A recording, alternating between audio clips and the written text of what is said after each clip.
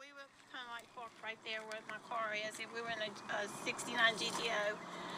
And we were waiting on the captain of the boat, crew boat, to come out because he was going out on the boat. But he was delayed getting here because of him, for some reason. I don't remember what it was. But anyway, so we decided to just sit in the car and wait it out. And it went from daylight, it started getting dark in the afternoon. And that's when over in that west direction, right back over in that way, that bridge there wasn't there. And I noticed a blue light come up in the sky over there. And then I seen it start going. It was following the riverbank, the river here. And it would go so far down, and then it would turn around, and it would come back. And it wouldn't get past from where they were abducted, Parker and Hickman. And then it would go back, and it did that several times, and then sometimes it would just sit there. And then finally I didn't see it anymore. And he said, well, let's go on down and I'll put my clothes on the boat because the captain should be here shortly, maybe. So we went on and started walking down, which used to be a pier right there. Right. And we started walking down the pier, and that's when we heard, he was ahead of me walking, and that's when I heard a loud splash, like something splashed in the water. And right after he stopped and I stopped, and I said, what was that? And so he just kept right on walking, but I stood there and I noticed that something was on the side of the pier, on the side of the pier where I was standing, and it looked like a person in the water. And I told him, I said, there's somebody out there. And he said, oh, come on, ain't nobody out there. So I noticed that something come up, and I could see it when they come up to the surface of the water, and then it just disappeared. It looked like a person out there. So I mean, I'm looking right down at it because I'm standing on the pier, and right below is where I seen it, right below me. And so it just disappeared in the water, and I told him, I said, there's somebody out there. I'm going to wait and see if they come back up. I said, if they went down, they got to come back up. But I'm not thinking alien.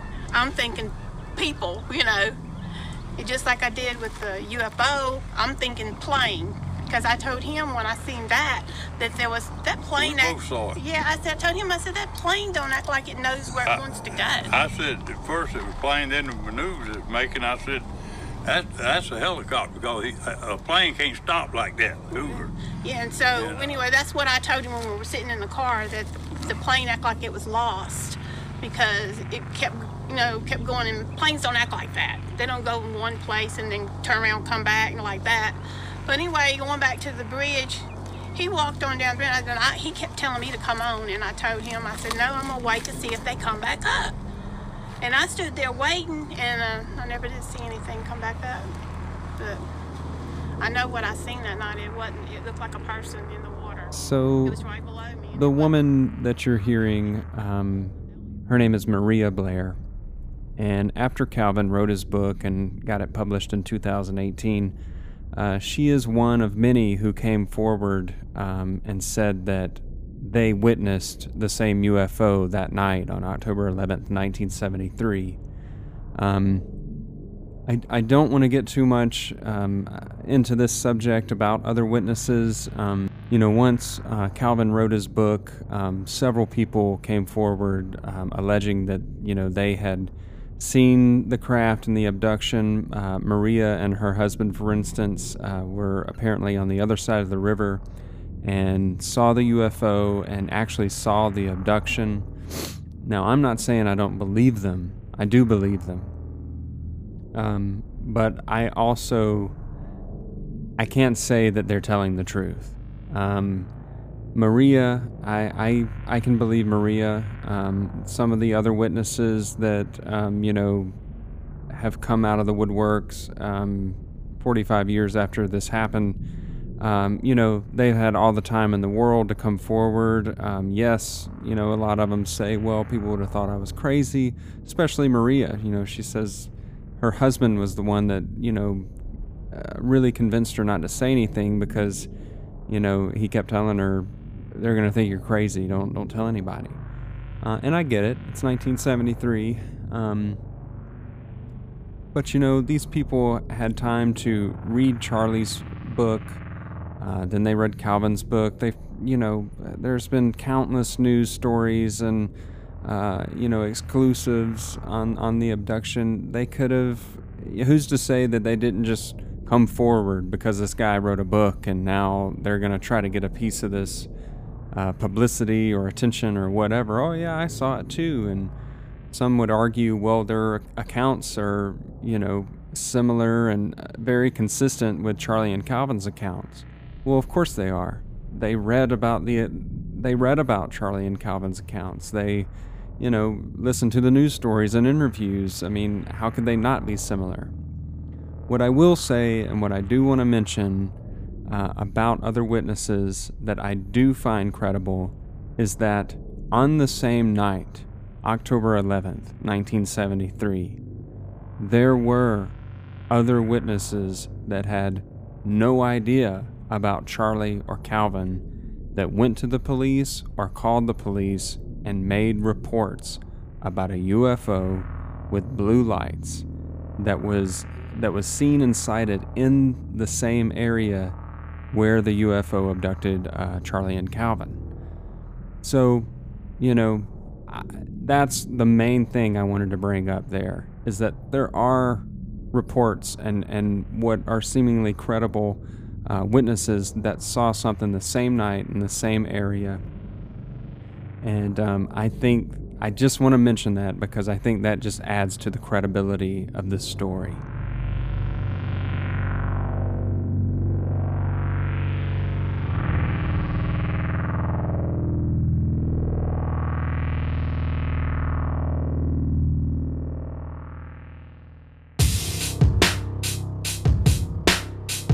All right, welcome to part 3 of the Pascagoula incident. Thank you so much for sticking with me this far. In this episode, I've already talked about some other witnesses that came forward. I don't want to go into that too much, and I've already discussed why.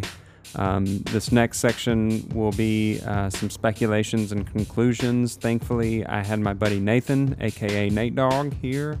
Well, he wasn't here, he was on the phone, but I don't want anybody thinking that I'm not social distancing in these strange coronavirus quarantine times.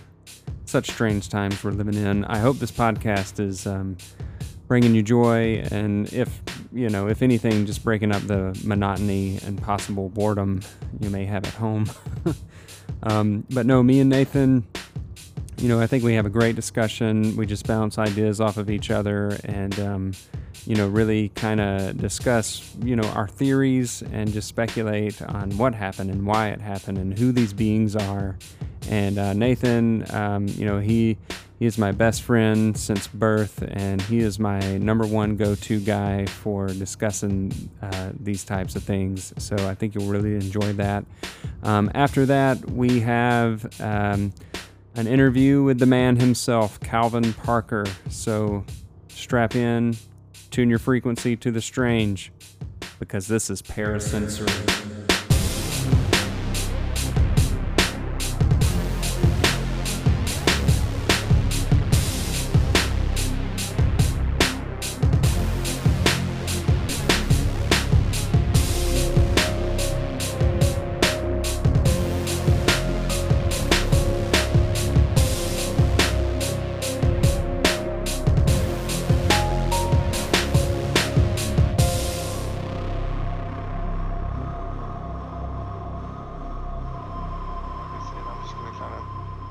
And you can always go in, cut shit out. Okay. Well, we are live now. Okay. I got Nate Dogg here with me. Nathan. Nate Dogg. And we're gonna kind of speculate. Nathan. Me and Nathan have both speculated over this thing. We've talked about it extensively ever since I started the research. It's so ridiculously interesting.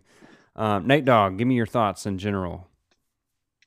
Well, I was thinking of us just looking at it in the beginning as a whole general, just approaching all of it from a bird's eye view, just because, like you said, there's just so much information to begin with.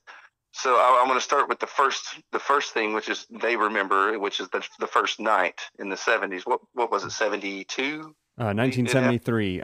73. So in 73, they had their first event.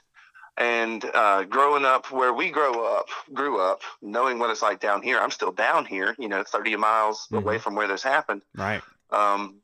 You just know the people down here, especially in the 70s. None of them, it's like they would never have just been sitting in that boat or even planned this beforehand and said, hey, you want to go to the local police office and fuck with them, and then turn around and call Keesler Air Force Base and fuck with Keesler Air Force Base and tell them a story about aliens because, a church on Sunday is not interesting enough. That's just not what anyone down here would do. Right. And so do they believe that this first thing happened to them? Yes, they do believe it. Now, could they have gotten swept up into the whole UFO phenomenon thing was really heavy then and continues on to this day, and that's where they've had books and other things written? Could that have influenced everything that happened afterwards? Sure, I don't know, but do they believe something happened to them on that first night? Yes. And the tape, when you play it and you hear the officers talk about, they believed it, they believed them. And so people down here, they're more apt to be truthful when it comes to that kind of stuff. They're not going to make up something to go waste first off, the taxpayers' money, but second off, they're also just not going to lie and fuck around. So it's interesting enough that they believe this happened. Now, you could speculate all day long what did happen, but I guess at the same time, the strange thing about it is everyone who has these things happen to them, they all follow these similar kind of pattern of events to what happens, this, at least just looking at the first event, the abduction itself, to everything from there being different kinds of people that bring them on board of the craft, to the silence, it being silent, to hang on, I'm getting summoned by the wife. Oh, you're okay. Hang on one second. Okay, no problem. I'll be right back. Yes, and now we're back. I figured just roll with it while we can. Yeah, exactly. Got Roman with me, but Roman might have a good opinion on what happened. Yeah, by the way, Nate Dogg is cooking shish kebabs and taking care of 2 kids while his wife tries to rest, so just throw that out there. That's all right. Yep, Roman's simmering right now, so it's a good chance to... Yeah. So, I guess where I left off, though, I was talking about... the similarities. What happened? The similarities, yes. Yeah, consistencies. First off, the first beings were very kind of featureless. The wrinkles are similar, which is very interesting. Like the same wrinkles that they talk about the second race of aliens having, the woman and the man that abducted.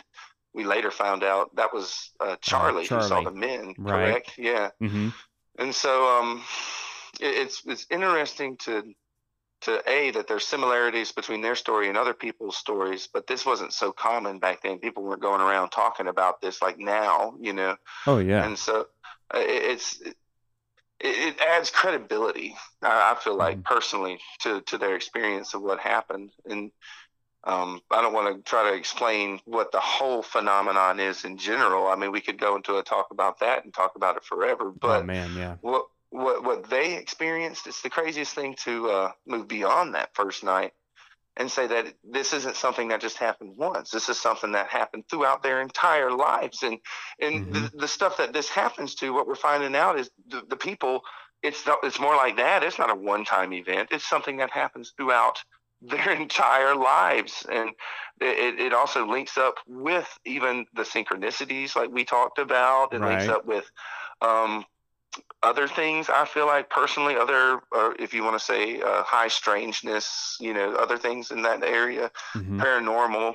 I feel like all these stem from a similar place. And so what they experienced is a part of a larger thing I think a lot of people are experiencing.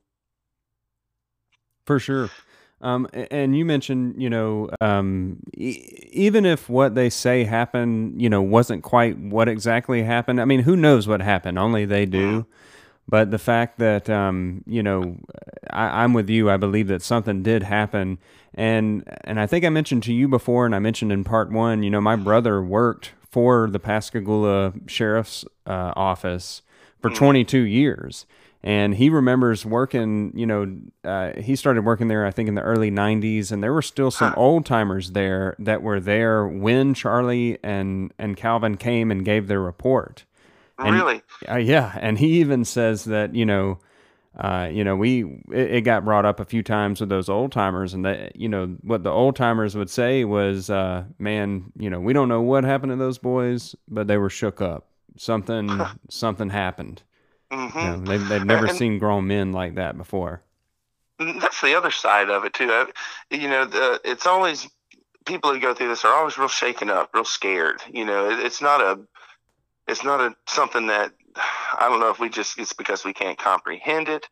But I wanted to bounce that idea off of you too. When this happens, is there a malevolence about it? They talk about it being strictly business. You know what I mean? Right. So when they say, "Hey, we're not here to hurt you, don't worry," is that strictly just to placate us, to calm us down, so they can do whatever it is they're doing, or are they truly not there to, to hurt or to inflict pain on purpose? I don't feel like that's why they're there, is to hurt people on purpose. Especially, why would they follow people throughout their whole lifetime to hurt them, Right. But yeah, I don't know. It's kind of like the concept of, I've heard the concept many times where, like, if such an advanced race came to try to, communicate or do whatever with us, contact us, in a way, I don't agree with this I don't agree with this 100%, but I've heard the example of, it's like us trying to communicate with ants. Yeah, I do understand. I see it more as us trying to communicate with, like, a dog. You take a dog to the vet to get its nails clipped or to get a tooth removed or whatever, and we are not, we're trying to communicate with that dog. Look, hey, I'm trying to help you. I care for you. I'm doing this for your own good. But I'm sure to them, it's like, no, you're not. You're hurting me. Yeah, even to the mentality of not even a dog, also a child, it would be similar. You know what I mean? Yes. Trying to explain, hey, you have to go in and get this surgery done, and you're talking a 2 or 3 year old that they're writhing. Even what you and I do for a living, an ultrasound, trying to get a 2 or 3 year old to sit still. Oh my God! Yeah. Explain to them that, hey, I'm not going to hurt you. I'm just going to touch you with this cold gel. You just have to sit still, and they still end up writhing and screaming, and Exactly.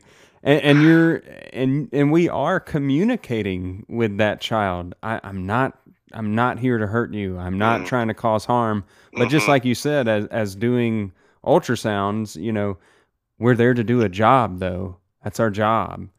And and we'll hear. I think I mentioned it in part 2, but of course we'll hear Calvin here in a little bit with my interview with him. That's exactly what he explains. He said, that woman, no matter how she acted or what happened, whatever interactions we had, he says that he just ultimately feels like she was there to do a job. That's it. Yeah, no, she was there. All business. Whatever that job was, I think a lot of it has to do with probably DNA, since it's always something to do with blood, and not to mention that, but also, like you mentioned, the hand, them both getting something. I feel like there's implants and other things too that are part of it, but right. Seems very official and very methodical. When you hear about Charlie's experiences and Calvin's experiences, it just seems so.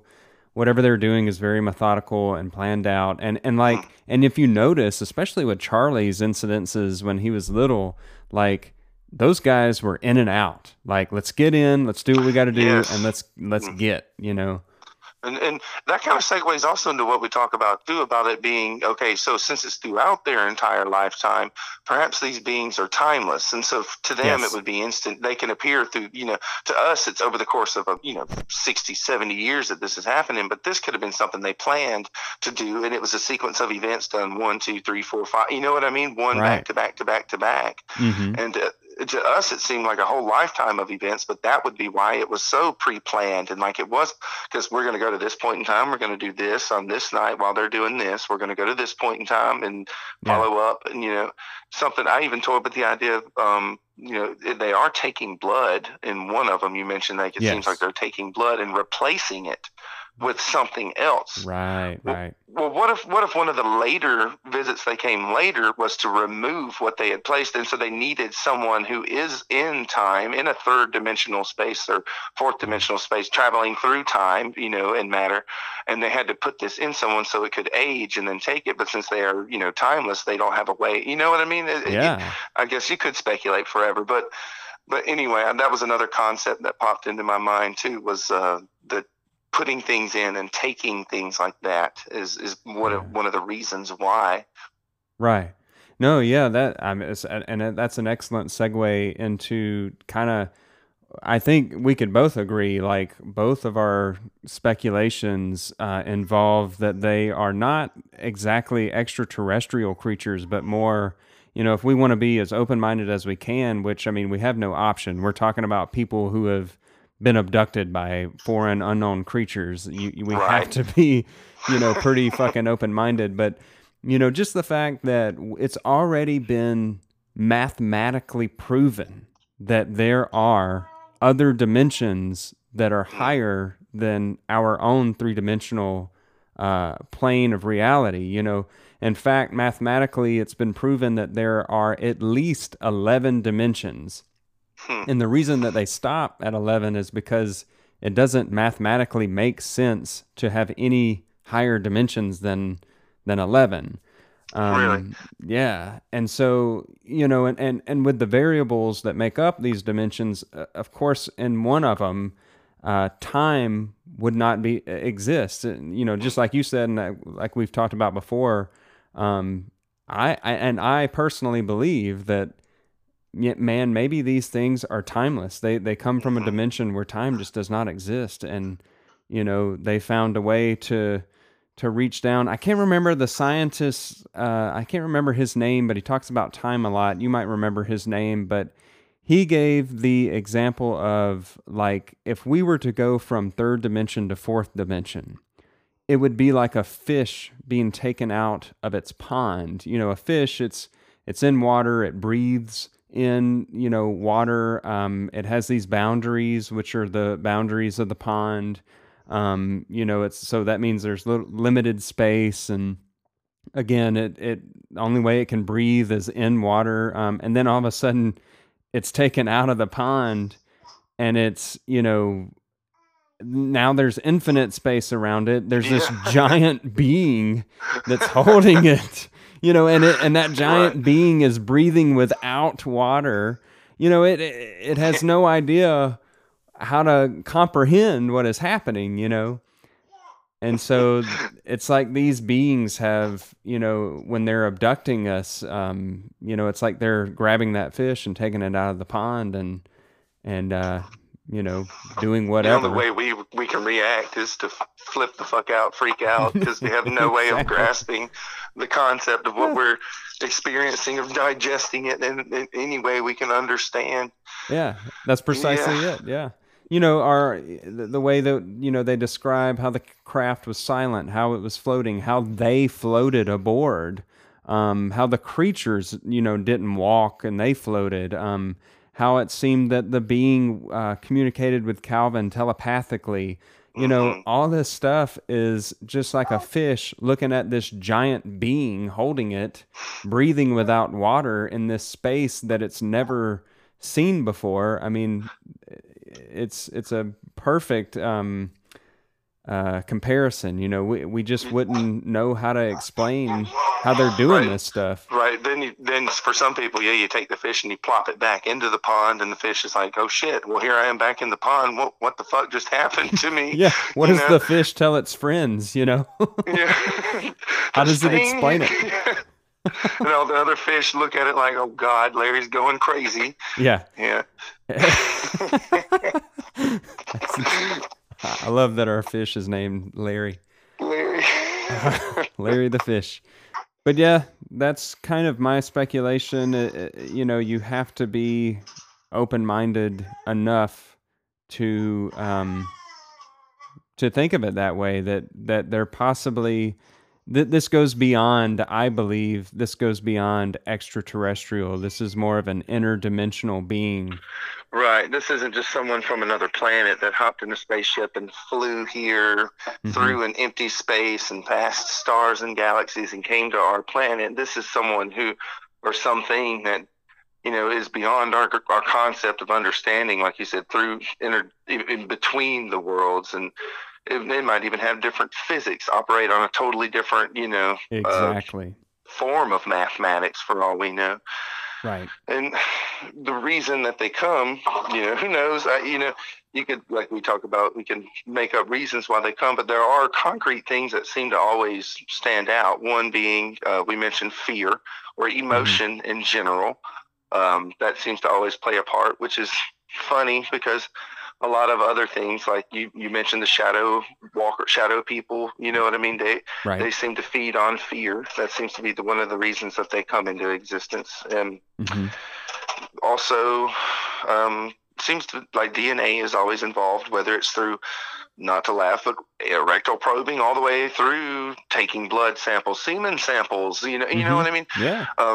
Cattle mutilations, that always seems to be something that is, you know, follows along these same path, which to me goes to touch note of it being strictly business, like we talk about. We are no different than the cattle that they're picking up in their mind. You know what I mean? They're telling the cow the same thing. I'm not here to hurt you, you know? Yeah.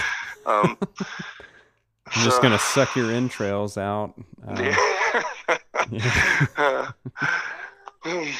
But also, like we said, the reason they're specifically they did this event is super, super interesting in the fact that these are two people that just wouldn't make this up, and it's followed them apparently throughout their entire lives. And so, you know, the why is, even the what is hard to grasp the concept of. So the why, you're never really going to grasp the concept of.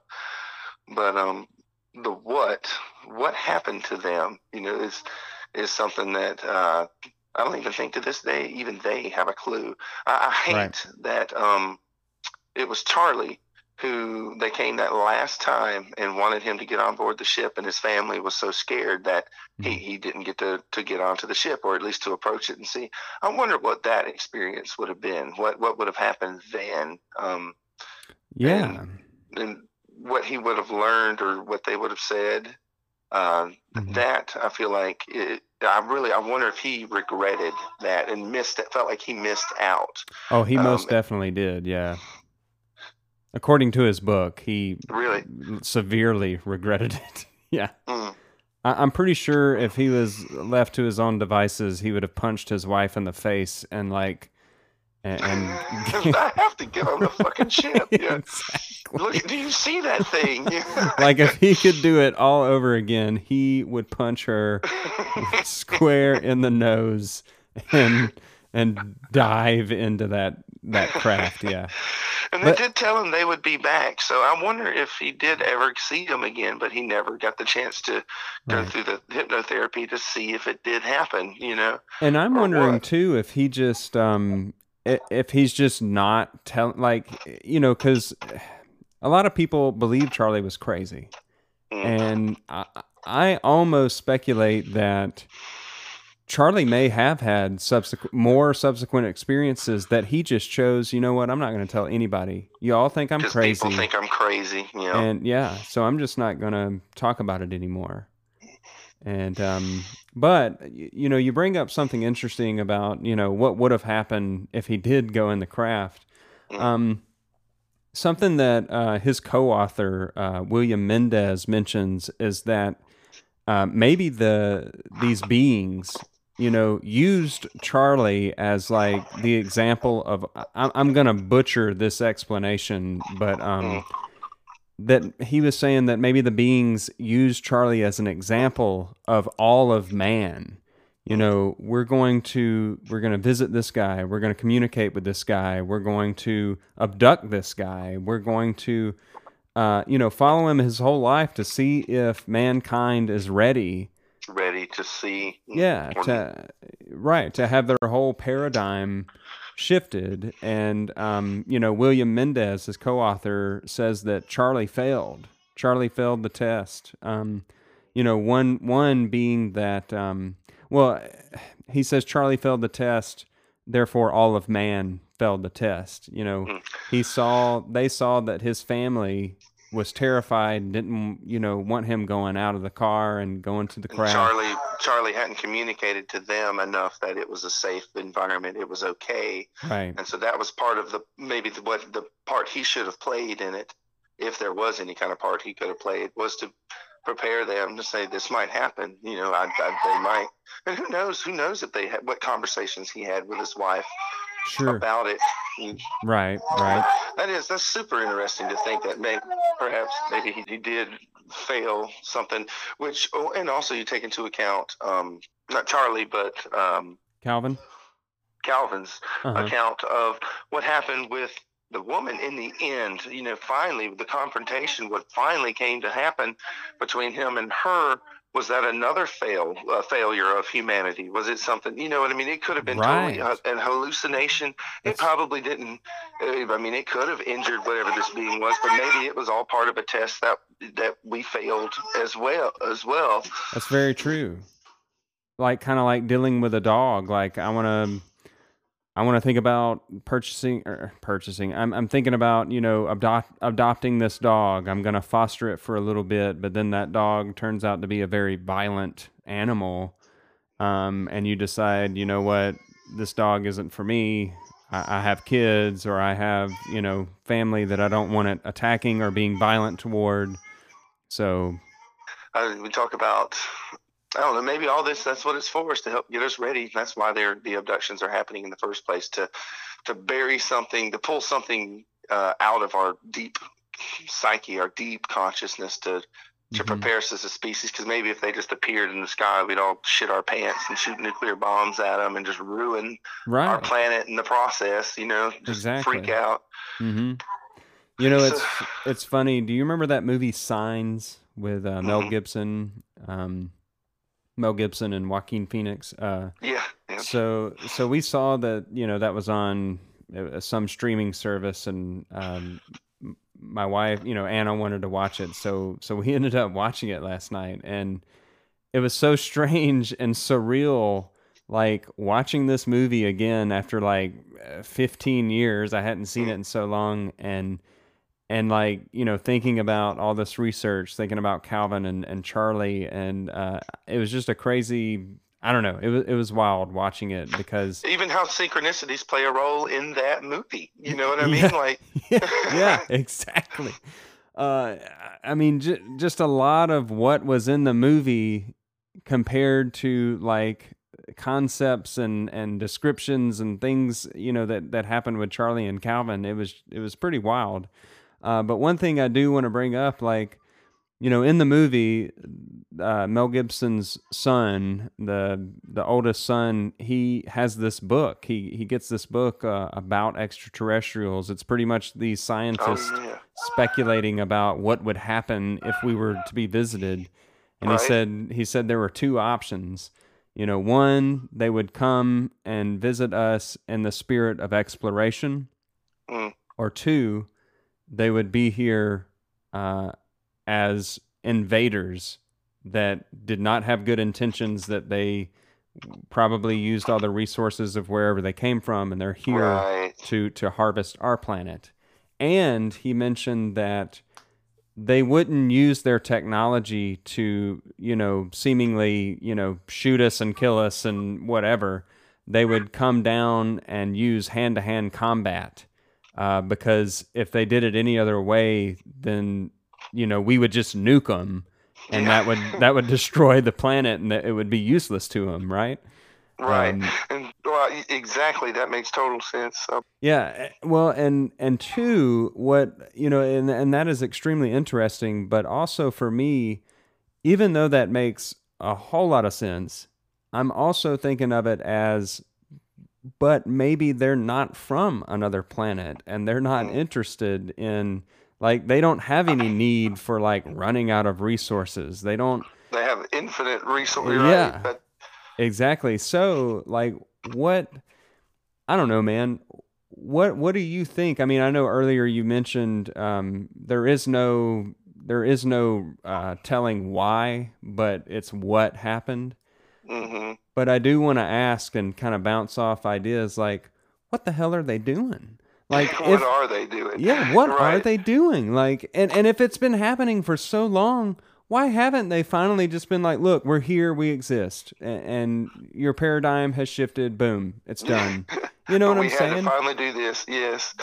Yeah, I don't know, if I was going to say a few reasons why I talked about emotion plays a huge role in it, I've heard someone throw out the theory before sometimes that maybe they've evolved past the point of having emotion.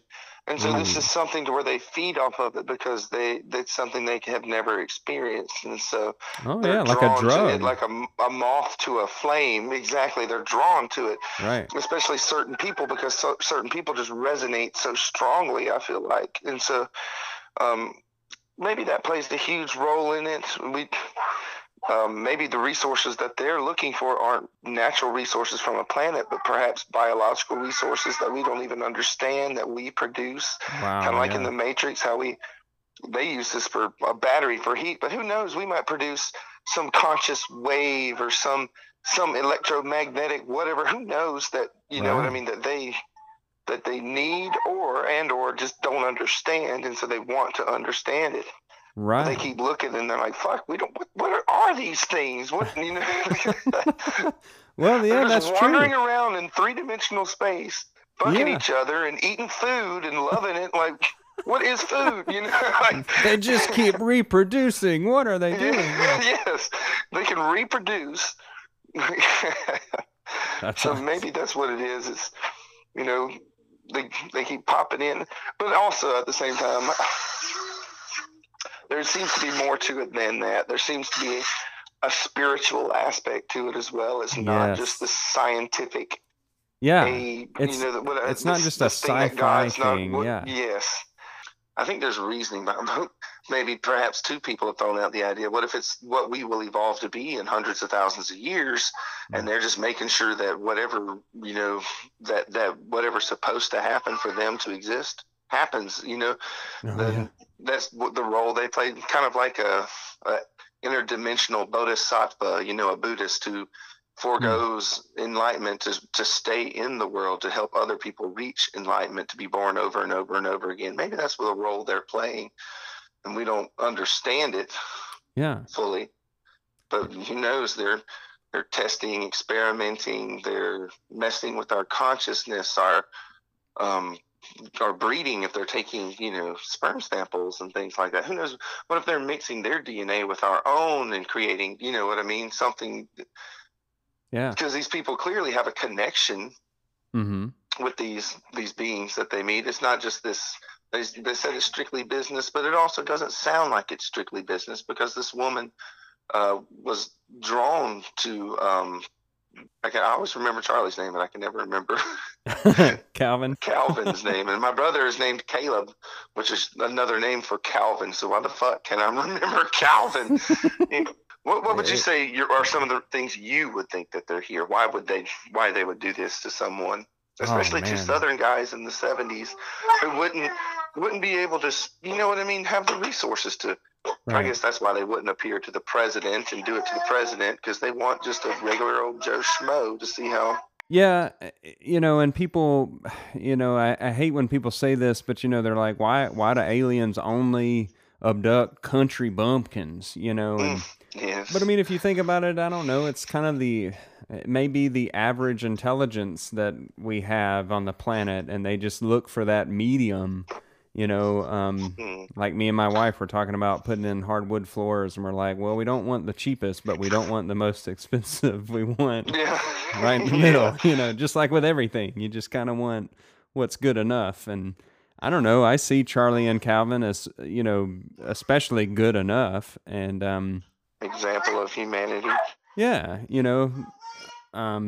they don't have any brain defects, but they're also not Albert Einstein either. But they're the average man, and I don't know. That kind of sounds dumb, but as far as theories on what they're doing, I mean, my God, they range from just hybrid, making hybrid beings to if they're interdimensional, like what if, you kind of brought up something, you said something earlier that kind of made me think, like, what if they're doing, if they're timeless, what if they're doing experiments on time?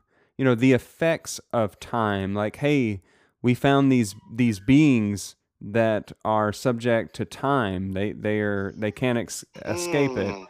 And we're gonna, because like you even mentioned before, like, what if the abduction actually happened first and then they went back? Right. You know what I mean? And then they started fucking with them as kids, And they wouldn't have any way of understanding or grasping that. Yeah. That's so crazy. That makes a lot of sense. Mm-hmm. It wouldn't even have to follow our timeline. Right. They could have done it in any order or direction they wanted.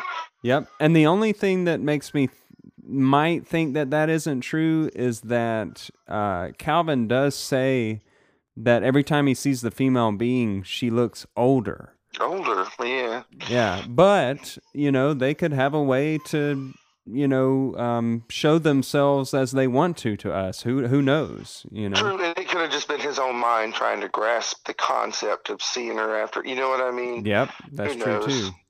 Or right. they could appear to us however they so choose at the same, Mm-hmm. Because other people's experiences, it's like they have an idea for what they want to look like and appear as, but not everyone's are exactly the same. Even like on, we just finished watching the documentary Hellier, you know what I mean? The Kentucky Goblins. Mm-hmm. They're very similar to the Greys, but they're different. They have ears. They have, you know what I mean? There's things that make them also stand out. Right. And so I think it also involved, like I said, it's not just this thing that happens. There's this spiritual aspect to it that involves the person that is being abducted. It's like it plays itself out in their mind somehow. So it's almost like a waking dream or something. It's between realities. Yeah, that's a good way of putting it. And who's to say that this quote unquote craft isn't actually like this thin space between dimensions that, that they're entering? It just appears as a craft. And that's something too that I wanted to bring up with you. And I'll discuss this in the podcast or in this part too, but I think I brought it up to you, but the fact that, let's go over this, Nathan, like, okay, the fact that Charlie, he's born in the 30s, I believe. He was born in 1931, I think, but I probably have that wrong. But anyway, he has these experiences, one from an unknown age, another time when he was like, he was 6 or 7. Then he had another experience when he was 16. And of course, then Calvin has an experience where Charlie's actually present. Then, of course, they get abducted. Charlie has subsequent experiences. Also, Calvin, Calvin was born in 54, I think. And he also has an experience when he's 6, has another one when he's 9, has another one when he's 12 or 13. And that's when Charlie was actually present. And then they get abducted. Now, here's the thing. Here's what's so crazy. Now, these are two seemingly separate instances where two men who do happen to know each other later in life, but they're both having these experiences with these unknown beings, right? And then in 1973, well, even before the abduction in 73, they're together fishing, and Calvin sees that female being again. Charlie doesn't see her, but he's there. And then, of course, a few years later in 1973, they both get abducted, and they both, on the craft, see each being that has been following them since childhood. Right. That's so crazy. Like, that blows my mind. It took me like months after reading all three of their books, like to realize that, like, holy shit, they both saw both of their beings on the same ship. So, I mean, do the beings know each other? Are they in cahoots? Are they, you know what I mean? It wouldn't be random. It wouldn't make sense, but Yeah. And so what is, like I said, it's part of some story. It's not like it's just this random thing where the ship flies by our planet and says, "Oh, I'm going to come abduct these two guys in Pascagoula." It's not like that. You know what I mean? No. Exactly. It's planned. It was, and that's another thing that kind of points to a timeless creature. Like, they could see in time a point where these two men were going to be together alone somewhere. Mm-hmm. And they said, all right, well, that'll be the time we go and get them. Right. Get both of them. Right.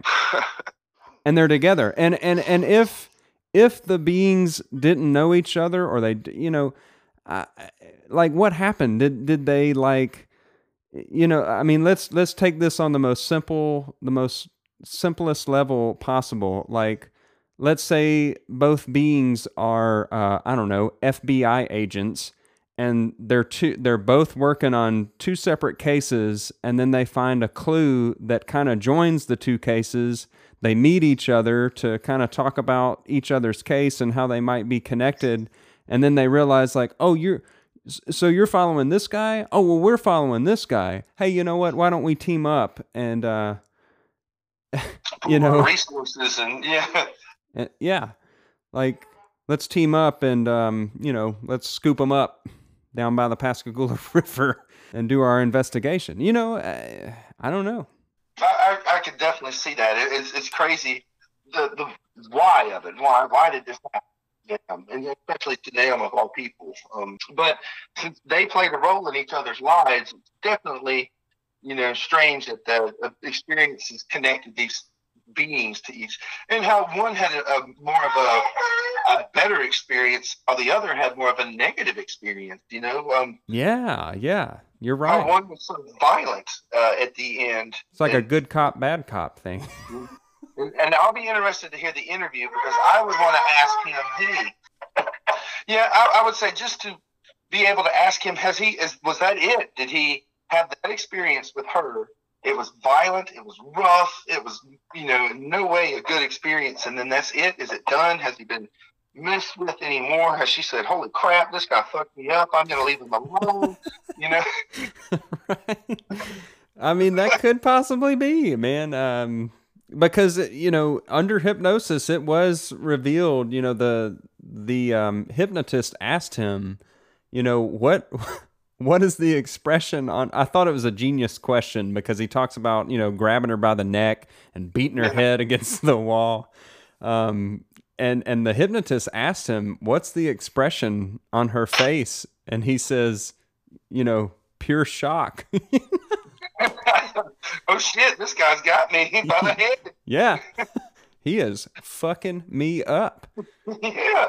Yes. Which, I mean, think about it, man. If you're, like, taking care of this wild animal that you're trying to break, and then suddenly it's just like a grizzly bear, right? Yeah. It breaks loose of its chains and starts mauling you. Yeah. I mean, Joe Exotic, he it grabbed his foot, and that tiger grabbing his foot and dragging him, he's got to shoot at it and stuff. That's a terrible example, but I gotta mention a hot topic on my podcast, but it'd be a dog, or a bear you're trying to train at a zoo or in a circus, and it just says, "Fuck this circus, I'm gonna maul you to death." Yes, these people shock me. They chain me up. Yeah. I would just be interested to see, so from that standpoint, the way it makes it sound like this was not something she was ready for. It happened, and and from other things that I've heard too recently too, apparently, maybe these things can be injured. Maybe they can get hurt, bleed, and possibly die. Right. Which is also very interesting to think. And then if you killed one, what the fuck would happen? Would other ones find out and come and walk? You know what I mean? Or oh yeah, exactly. And I mean, is this like, is this a thing that like wherever they're from, let's go with the interdimensional thing. Do they live in this world where like what they're doing is like super secret? Do they have their own like special forces or, CIA, these black ops type thing? And it's like they're like a SEAL team. It's like, all right, you're going in, the risk. You could die. You could not come back. I don't know. Yeah, exactly. Or they, it's like Stargate opposite. They're coming to our world. Oh, we lost Bertha to another crazy Pascagoula guy. Yeah. Beat her head against the wall. And right. Yeah, I mean, when she came back, when she went back to wherever she was from, I mean, Jesus Christ, I hadn't even thought about that. Like, did she go back and see her other beings and they were like, oh my God, Melissa, what happened to you, And it's crazy to think that at least someone's willpower was strong enough to break whatever. Apparently there was a chemical, the pinching of the arm, you know what I mean? That relaxed them, yeah. Oh, it yeah. Also seemed like there was a mental aspect to it, too, like a telepathy or something that would calm them. And for him to have the mind power to shut that off and not only turn it off, but then to grab her and then beat her. Yeah. I mean, he fought through the fear, obviously, or either the fear became so great that he just let go of anything that was holding him back. Yeah, anything that held him back, he was just like, fuck this. I am so done with this. Right? I don't care if I die or we both die. Yes. Fuck, this is going to be over now. Yeah. Exactly. Whatever happens, happens. I'm just done with it, and I'm going to do something about it. Mm-hmm. I don't think the entity was ready for that. And I think that's the only instance I've ever heard of that in an abduction. Have you ever heard of anyone else having that kind of thing happen to where they actually fight back and injure or kill the creature? Never. I have always heard, the person is either always incapacitated to the point where they're paralyzed, or they're strapped. They're strapped down. That's it. Now there is the case, and it's actually in Charlie's first book, but there is the case. I wish I could remember the guy's name, but I think it happened in Brazil, where he has an extremely similar experience where these like almost robotic creatures take him on a craft, and when he gets on the craft, he is approached by a female-like being. Looks very human, but he can tell it's not human. And she actually ends up, now this is his account. I'll have to tell you about it sometime, but according to his account, the female being approaches him, seduces him, and they end up having sex right there on the craft. And as soon as he, injects his sperm, that's it. Like, she pushes him away. We are done. My business here is done, and they let him go. Like I said, it always goes back to the DNA. Something. So if that was a similar or same being, her job was there to get sperm, while another one apparently was blood. Yeah, so, that's right. And in that same story, I want to say that they came, I could be wrong, but I think they came back, abducted him again, and she showed him that she was pregnant. Oh, wow. Yeah. That was amazing. That's so cool. Is that not fucking nuts? That it would happen to someone, and it'd be so similar. Mm-hmm. Yeah. Like we talked about, these experiences, if it was everyone had a different experience, one person saw a gray, and a person saw a blue, another person saw a praying mantis while another person saw a golden monkey. You know, Yeah. it would be one thing, but the fact that everyone's experiences are the same. It's these Yeah. green, or not green, but gray creatures, wrinkles. They always use the words wrinkles at some point in time. Right. Big eyes. Dark eyes, exactly. You know, and that includes everyone's experiences, even some of my own. You know, it's weird that it plays into that, or the shadow person, like you talk about experiencing. You know, it's maybe people will see a different hat, but sometimes it's always a fucking hat. Yeah. You know, it's very weird.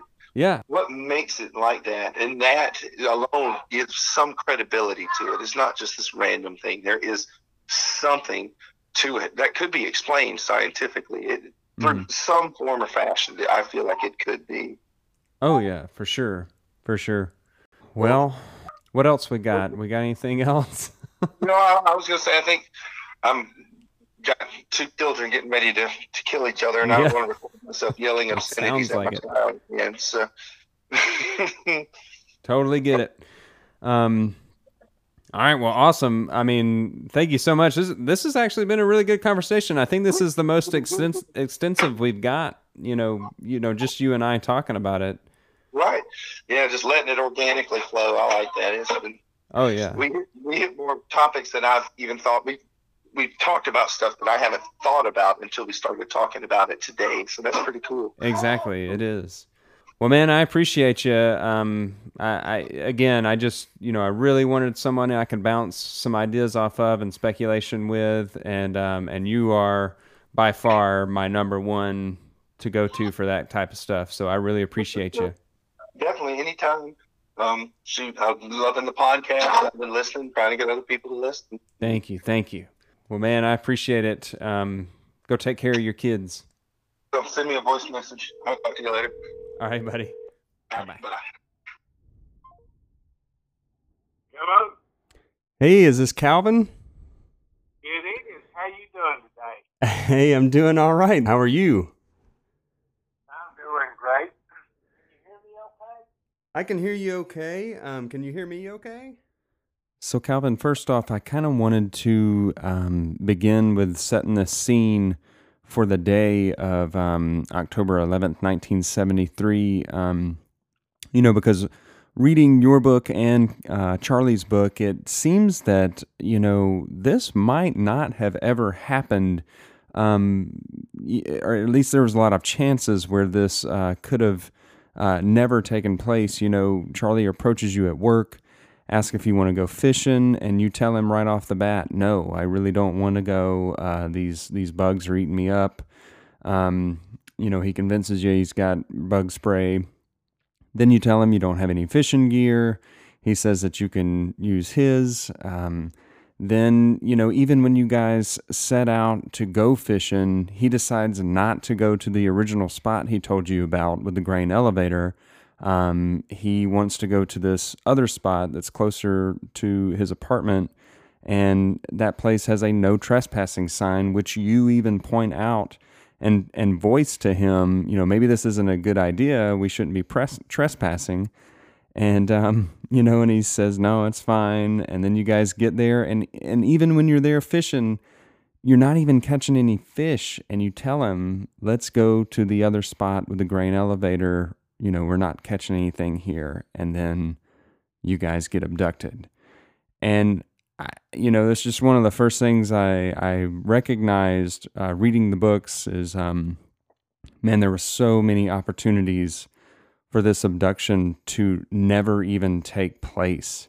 Have you ever thought about that? Do you think it would have ever taken place if Charlie would have just listened to you, or if you would have just pressed him a little harder? Yeah, I thought about it a lot. And what should have been a thing for me to turn around was that trespassing sign. I should have never broke the law, went on, trespassed on private property. And that's what a man gets when he breaks the law like that. Normally, you know, I have pretty high moral standards, and I won't do something that I don't feel like is right. And from the day that I got off over there, from the time we started going fishing, they was red flags. And I didn't even know what an alien or a UFO or a abduction was back then. But they were still red flags. You know, we should have went home, ate supper, went to bed, and got some rest. Now, you describe being taken on this craft, you and Charlie. Two of these creatures grab Charlie, one grabs you, you get taken aboard, you don't see Charlie anymore. You describe actually being scanned by this rectangle or square object, looks like a deck of cards. And then what's so interesting is you describe a small human-like being coming in, and you describe this sensation of feeling safe. And, you know, I just wonder, you know, did that sensation, do you think that was a forced sensation, or do you think that you felt a little more safe because this creature was more familiar, was more human-like than these other robotic creatures? You know, I've said this on a many shows. If I'd been in a bar and the drinking man had a few drinks, I would have probably asked her out on a date or something. That's just how normal she looked. Now, the other one was just a big, ugly-looking creature, and that's what I call him, the big, ugly one. He had skin, I want to say more like Charlie said like a elephant, but I say more like a manatee. But he was more robotic. I'm pretty sure he was robotic because he moved mechanically. Mm-hmm. It acted like he was waiting on somebody to think for him. But this female-looking creature, you know, now she could have had a mask on or something. I don't know.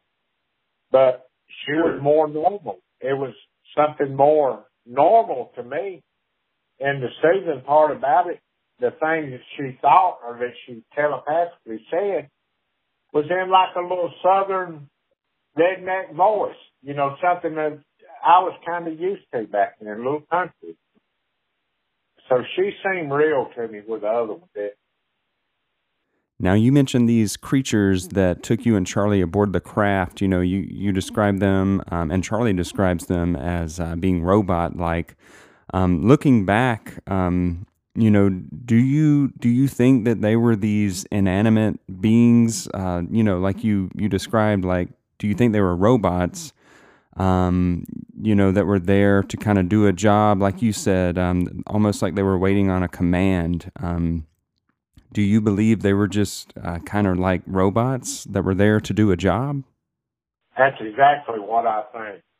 I think that there was probably one intelligent being on the craft, and she had these robots to help her out. And, to do the heavy lifting.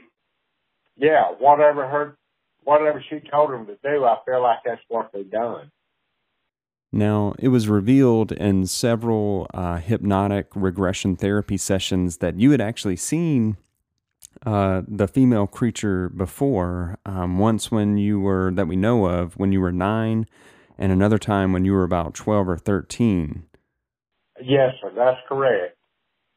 And, you know, I felt like through all my childhood and all, except it was more like an illusion, but it was the same one.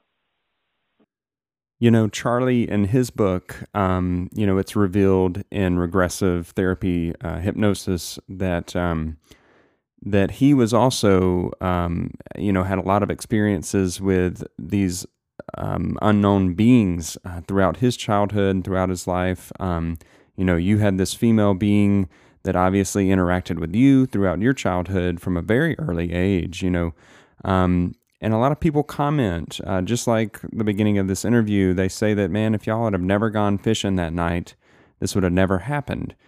But, you know, I think considering that, you know, you had this female being watching you since early childhood throughout your life, and Charlie also had these other unfamiliar beings that, you know, apparently interacted with him throughout his childhood and throughout his life. You know, me personally, I think that, I think the abduction was almost inevitable. Whether if y'all had not gone fishing that night, I think at some point in both of your lives, whether together or separate, you would have still been abducted.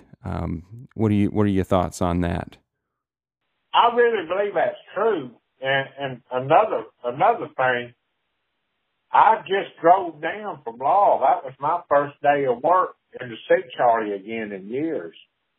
You know, Charlie was really good friends with my father. I didn't know him, you know, any other way. Well, actually, to be honest, you know, I didn't like him a whole lot because he was a lot older than I was.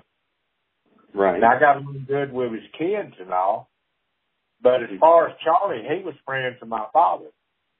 And the day before this happened, I hadn't seen Charlie in years. He had been down here working.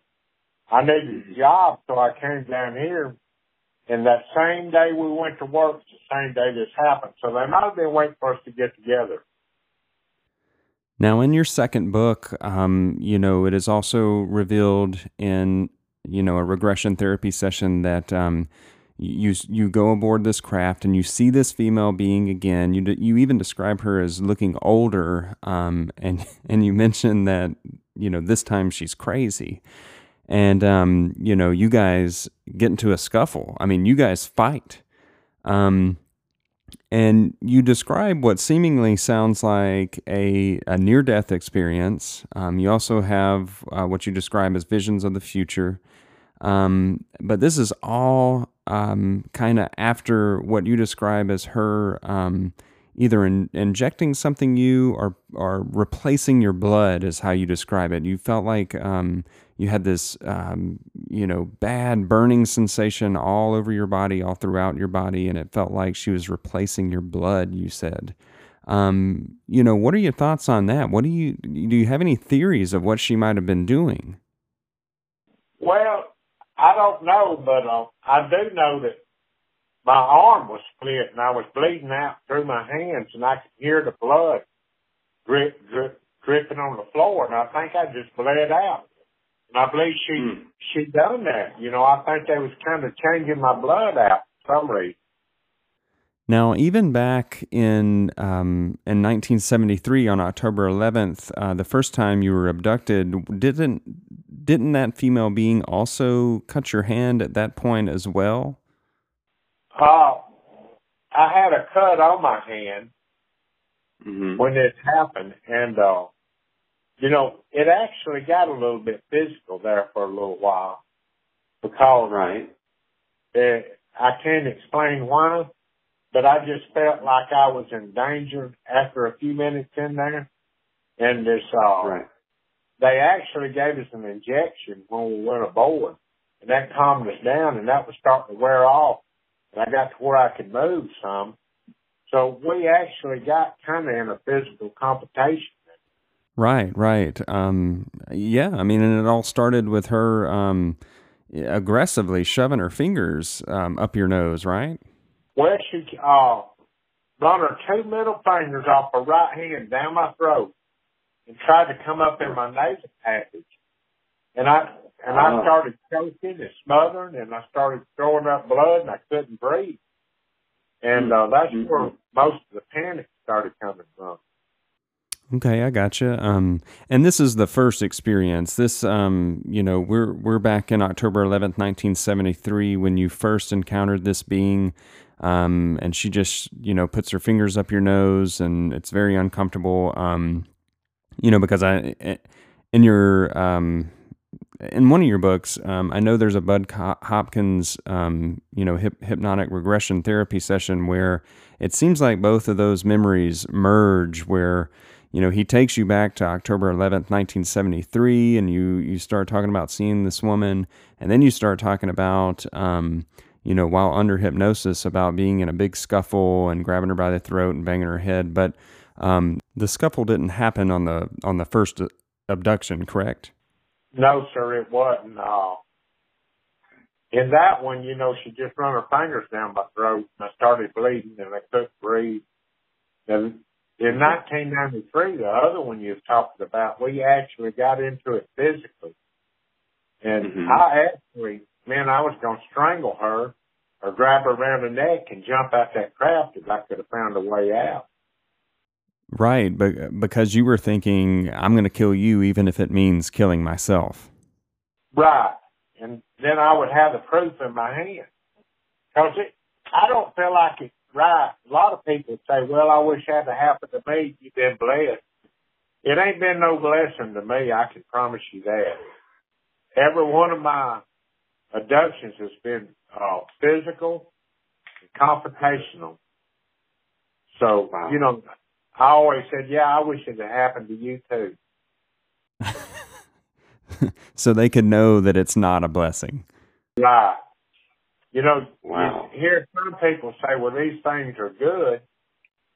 And they might be some. I mean, they like people here on earth. You got some good people. You got some medium people, you know. Then you got some really wicked people here. And it's the same thing as, I'm sure their races are about the same as what it is here. You got the good, the bad, and the real ugly, as Clint Eastwood would say. Now, during your second abduction, you described the female being, this is in 1993, you described the female being giving you seemingly a vision of the future, as you describe, and it's quite terrifying. Do you mind describing what you saw, Calvin? And do you know, do you have any thoughts on why she allowed you to see this? You know, I don't know, but I seen the world just being consumed in fire and everything, you know, explosions. It was a terrible thing. I hate to even think of it right now because it's so real. I've seen the human race destroying itself. And, then you look around today and you kind of see it going on right now. Now, in Charlie's book, he clearly believed that the beings that abducted you both were from another planet. They were extraterrestrial.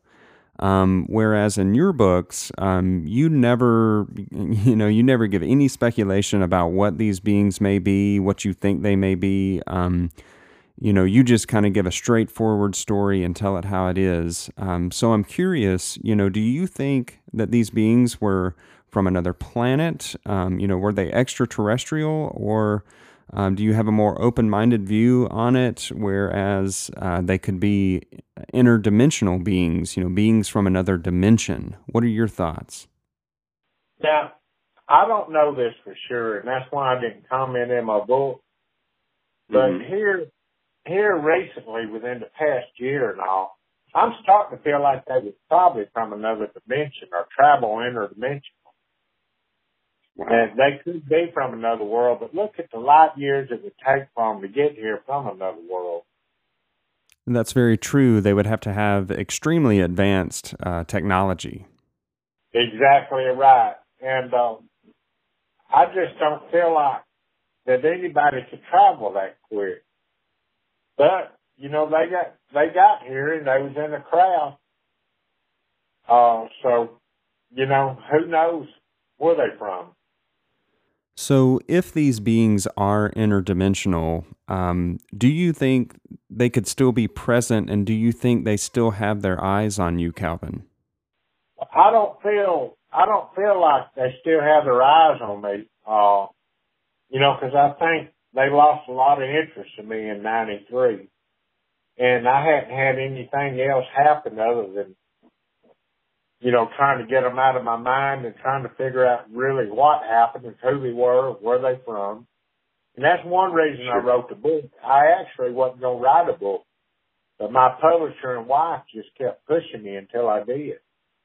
It's opened a lot of doors up for me.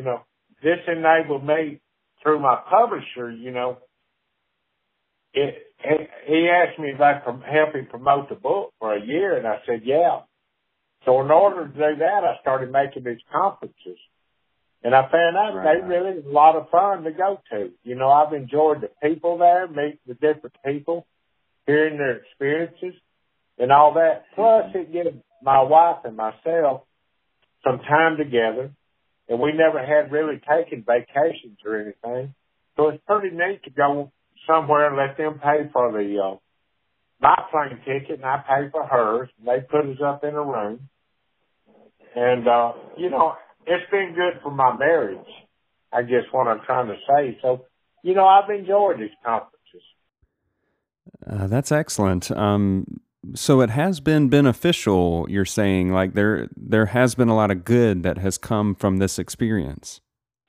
Exactly right. I've met some great people and got to hear their stories. Matter of fact, that UFO conference in UFO Congress, we went to Arizona, and I met Paul Hynek. I had talked to him for the first time, but that is Dr. Hynek's son. And I got to talk to Paul, and I really got to see what Dr. Hynek had to say and how he felt about this and all. And Paul's a great guy. I just love that thing to death, Wow. But it's opened a lot of doors. I got to meet people like George Knapp, and I've enjoyed him, and he's got a lot of good advice. Paul Hynek, and just everybody, most anybody that's had a abduction or anything. Kathleen Martin, she's the one that hypnotized me the last time. And that's Barney and Betty Hill's niece. And I got to meet Betty Hill, not Barney, because he was dead. Travis Walton, I've heard his story, and I went and seen that movie that he made, or that they had made. And I never could pass judgment on how I felt about all that.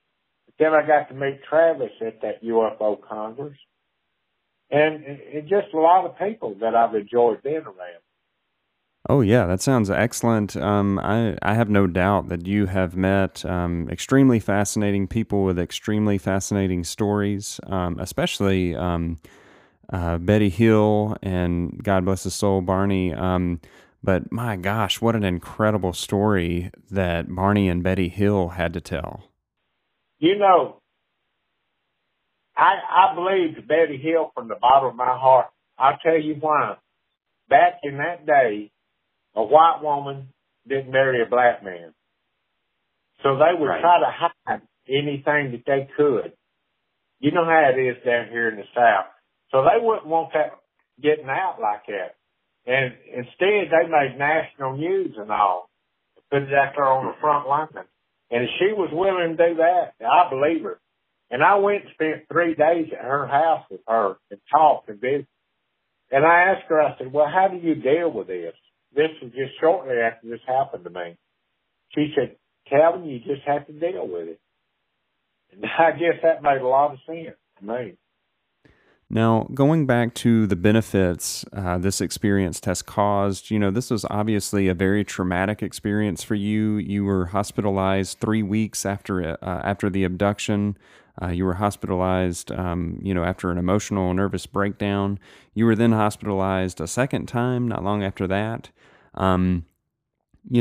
After breaking your 45 years of silence and writing these 2 books and meeting all these people and getting to share your story, has that been cathartic for you? Has it helped your trauma? Has it even just a little bit helped you heal in any way?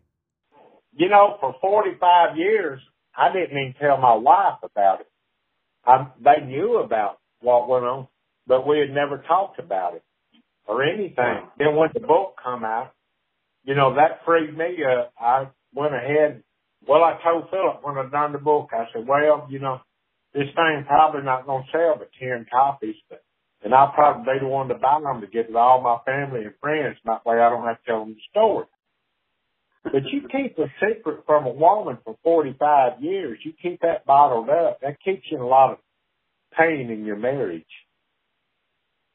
So I agree. It freed us up a lot. I was able to talk to her and open up to my family. My friends got to hear the story for the first time last September, not last September, but September, a year ago, because that's when the book come out.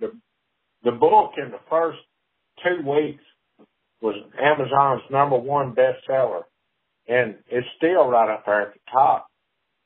Oh, yeah, no doubt. I mean, you guys, there's the there's the paranormal, UFO, alien abduction community, and then there's the Pascagoula abduction community. I mean, you guys have garnered your own community, just off of your story. I mean, people that aren't even into, other things, things of a strange nature. I mean, just the Pascagoula abduction has its own fan base, seemingly, just because it's such a detailed story. I mean, the fact that you guys reported it merely hours after it happened, it's one of the only official government documents that is of a UFO abduction investigation by Keesler Air Force Base. I mean, yeah. I mean, I'm surprised your book isn't a New York Times #1 bestseller. Yeah, I've had the Rolling Stones and everybody else tried to interview me. And to be honest, I take very few interviews. And after the book come out last October, my plan was to go off grid and never be heard from again. And then we came out with a second book. Mm-hmm. And I liked it a lot better than I did the first because it has a lot of evidence. It has eyewitness accounts. It has what went on. It has 2 hypnosis in there. And, I actually enjoyed the second book. And matter of fact, I still pick it up myself, even though I know what's in it, read it every now and then. Yeah, well, I mean, both books are excellent, fantastic, especially the second one with all the alleged witnesses coming forward and telling their story, and especially what is revealed in your latest hypnotic regression therapy session with Kathleen. My God, how fascinating and incredible all that information was and what that session revealed. I mean, man, I was on the edge of my seat the whole time. Oh, I've enjoyed the second one. And then the first one, like I say, I really didn't want to write it. And there's not much more than the story in there, except Philip spent a lot of time putting a lot of the news releases in there and things like that, just to show how popular this story was. Because if you think about it, it was right behind Betty and Barney Hill. And that was in the 60s. Then after us was Travis Walton. And then after him, Terry Lovelace. And, it just kept going after that. But the one thing about ours is the creatures are, and I never knew what they looked like until I started researching them after our book. But our creatures and all look a lot different than what anybody else's I've seen. Right. So that's another distinct difference in the book. Well, Calvin, I have a couple more questions for you. Gosh, I could talk to you all day about this stuff, but I know you got better things to do.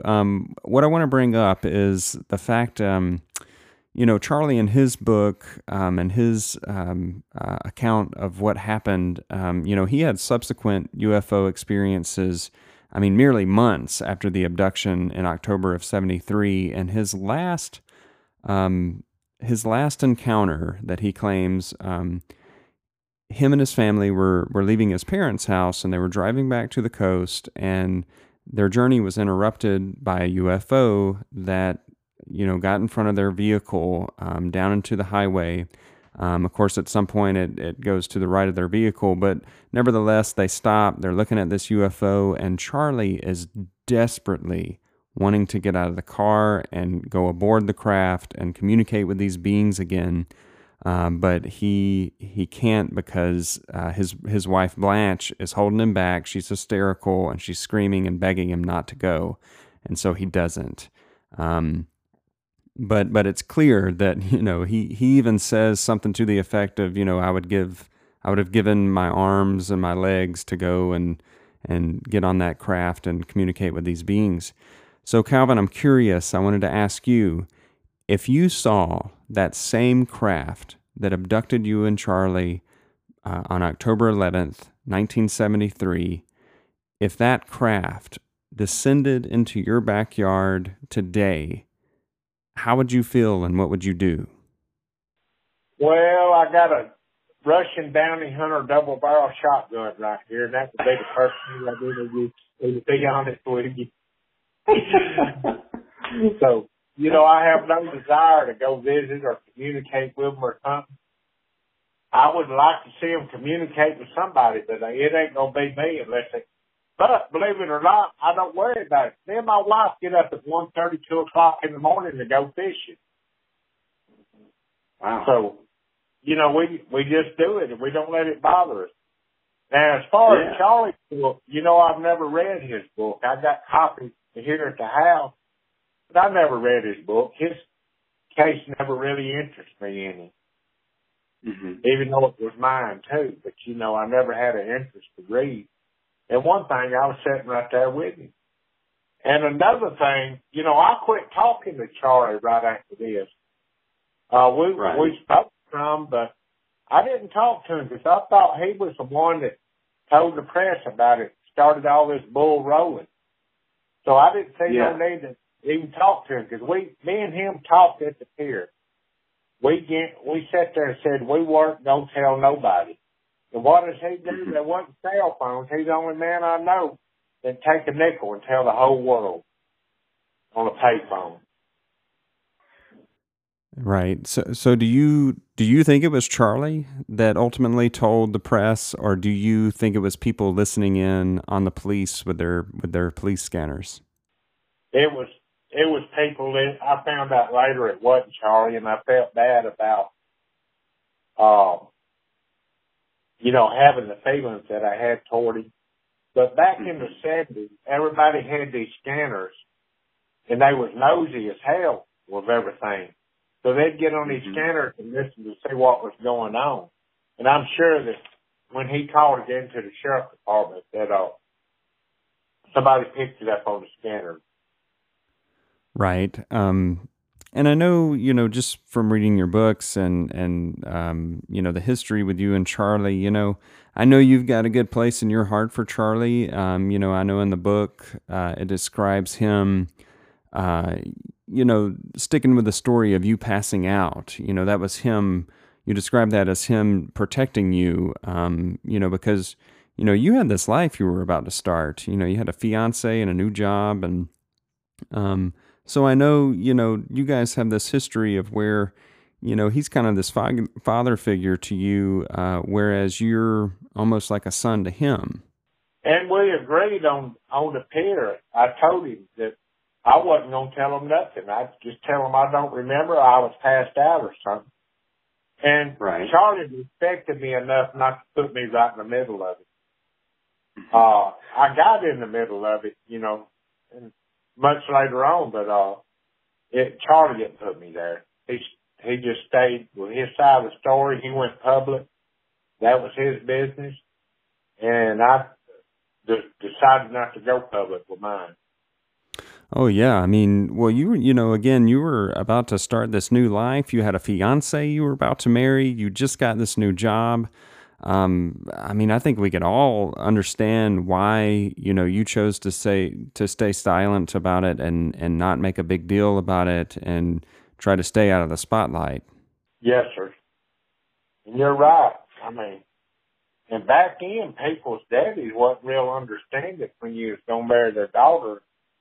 You jump up and tell somebody that you rode on a UFO, they ain't about to let you marry their daughter.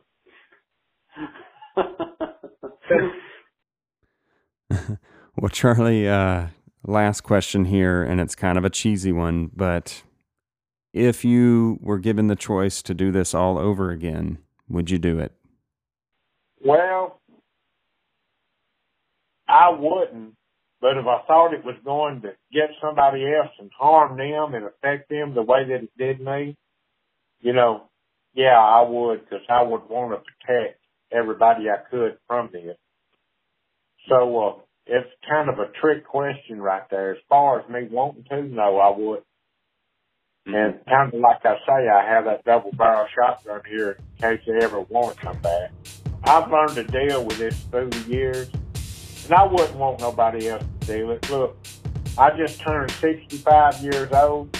My life's almost over anyhow. I believe in God, family, and, you know, I wouldn't want to put nobody else through what I had to go through with this. But That's right. if I can handle it better than I did. Guys, that's it. This concludes the Pascagoula incident. I hope you enjoyed. I know it's a lot. It might have been too much, but I don't care. I love doing this stuff. So I hope you enjoyed it.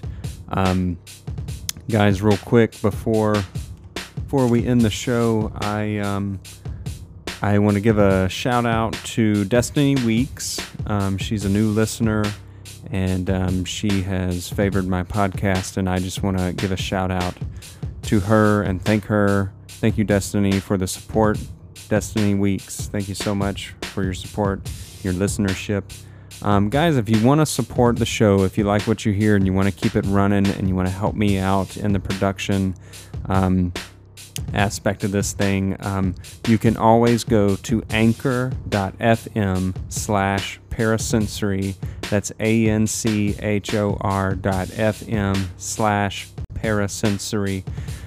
There's a button there on that first page that pops up. It'll say support or donate or something like that. Guys, you can donate $1 a month. That's $12 a year, $1 a month, as little as that. You can cancel anytime. Any amount of help is greatly appreciated. Thank you so much. You can also follow me on Instagram, parasensory.podcast. And you can also find me on Facebook. Just search for Parasensory. Hopefully, I will have a website up soon. And we can just kind of expand this parasensory world we got going here. Thanks for everyone who listens. Thanks to Calvin. Thank you so much, Calvin Parker. It was awesome to have him. I hope you guys enjoyed the interview. Thanks to Nate Dogg for discussing this stuff and bouncing off ideas and speculating with me. And guys, just thank you. Thank you to anyone who's listening. Really appreciate your support. All right. Tune in next time. I don't know when that'll be, but until then, keep your frequency tuned to the strange. This is Parasensory.